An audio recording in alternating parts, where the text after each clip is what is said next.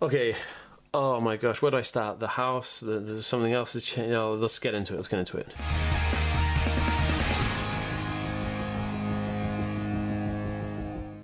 Guys, what's going on? Welcome back to the Aspie world. Boom, guys, what is going on? Good to have you here. This video is a little bit different than the other videos. This is more like a vlog video, but I'm sitting down talking to you in the studio because I'm here, I'm set up, and I'm going to talk to you about it anyway. Oh my goodness, guys, where do I start? So, okay, three major things happened with the house thing that really ticked me off. This is why a video, a vlog on the house move hasn't happened for the past 3 weeks. Okay, first, I'm out for a run and we're going to go to the fun fair. Okay, let's go. Morning, everybody. This is a fun fair and it is on the doorstep of our town, which is basically the beach. Yes, honey? It's like a game. It's like a game? Yeah. A little bit. So I'm out with my son at the moment. Look at that silly monkey. So this is kind of cool. It's like a big fun fair attraction here. And basically, we're going to come back when it's open and we're going to have a fun time just playing about. It's going to be good. But one thing about fun fairs... What? Look at that. Well, what is it? Another merry-go-round. Oh, another merry-go-round. So the thing about fairgrounds is that they're so noisy, especially when there's an arcade there, that it's socially just triggering, you know? So we'll see how long I last. But if I come when it's kind of open, it's open till like 6 PM in the evening. So if I come when it first starts opening, hopefully it should be okay. So fingers crossed. Okay, so we're in the carnival on the fairground. As you can see behind me, my son is on some rides. He just went on this thing, which was really, really cool. And there's so many cool rides here. I'm actually really impressed with how good it is. But there's little tiny kids on this thing, and I wouldn't even go on it, and I'm a full-grown adult. But the only thing is, it's very noisy here, so I don't know how long I can last.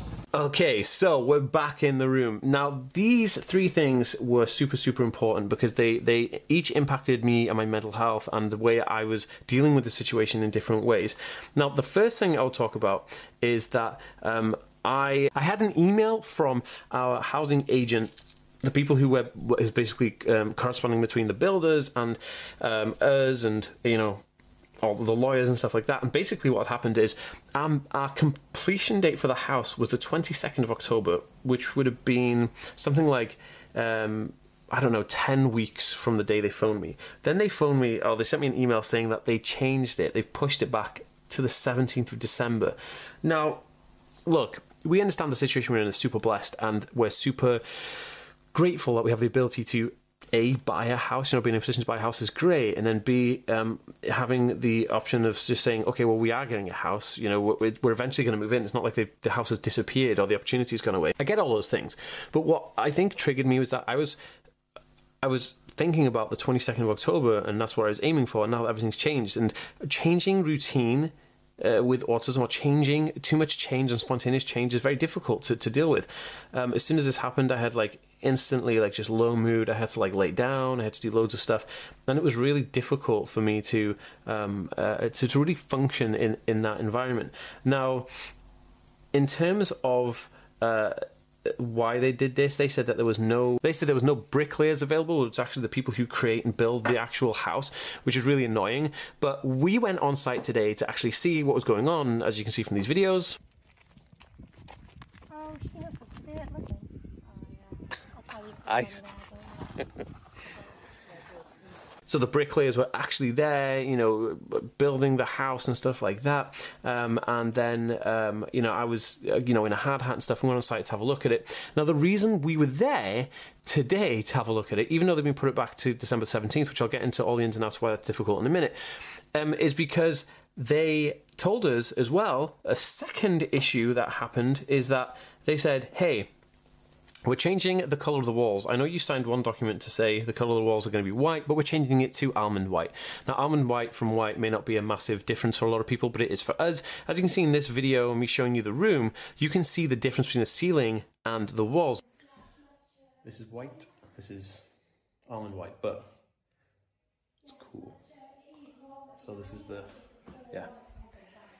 Alright, back to you in the studio, Dan. A big difference then. So we'd bought all our furniture and set ourselves up thinking that we were going to have these white walls, and in fact we've got these like almond white walls, which is really weird. Anyway, big thing, big stress. Again, knocked me out, crazy on my feet. So we went down there to look at the colour, just to make sure. Sorry guys, do you ever get this way, like you get so stressed that your watch irritates you? I have to take my watch off. There we go. And you know, we went down there to check out the colouring because we weren't sure if we liked it or not. And then it brings up other problems, like what do we do? Do we leave the plasterboard on the wall? Do we get somebody to come in and paint it? We can't paint it for 6 months at least till the plaster dry, and it's all a big thing, right? So anyway, we went down there and we checked it out, and we realised that we're just going to keep that colour that they put on it. You know, it's less expensive to, you know, hire somebody else. Again, it's just all the whole thing. Still, that was the 2 issues with the house. Now the third issue is that we had a sofa coming, and the sofa was supposed to be delivered last Friday, but on the day I get an email saying, hey, we forgot to load the sofa onto the van. We're not delivering your new sofa, until next week. And so it was like, so then I had to wait 4 days and then wait for the stuff to be delivered, because it was getting delivered to a storage container, not our house, because we don't have the house yet, and this house is too small to get anything else delivered because we have like so much stuff in this office. It's unbelievable. And basically it was just a big old stress. So what happened here was in the space of a week I had three changes in my perceived reality of what was going to happen. And this spontaneous change just knocked me for 6. It made me sick.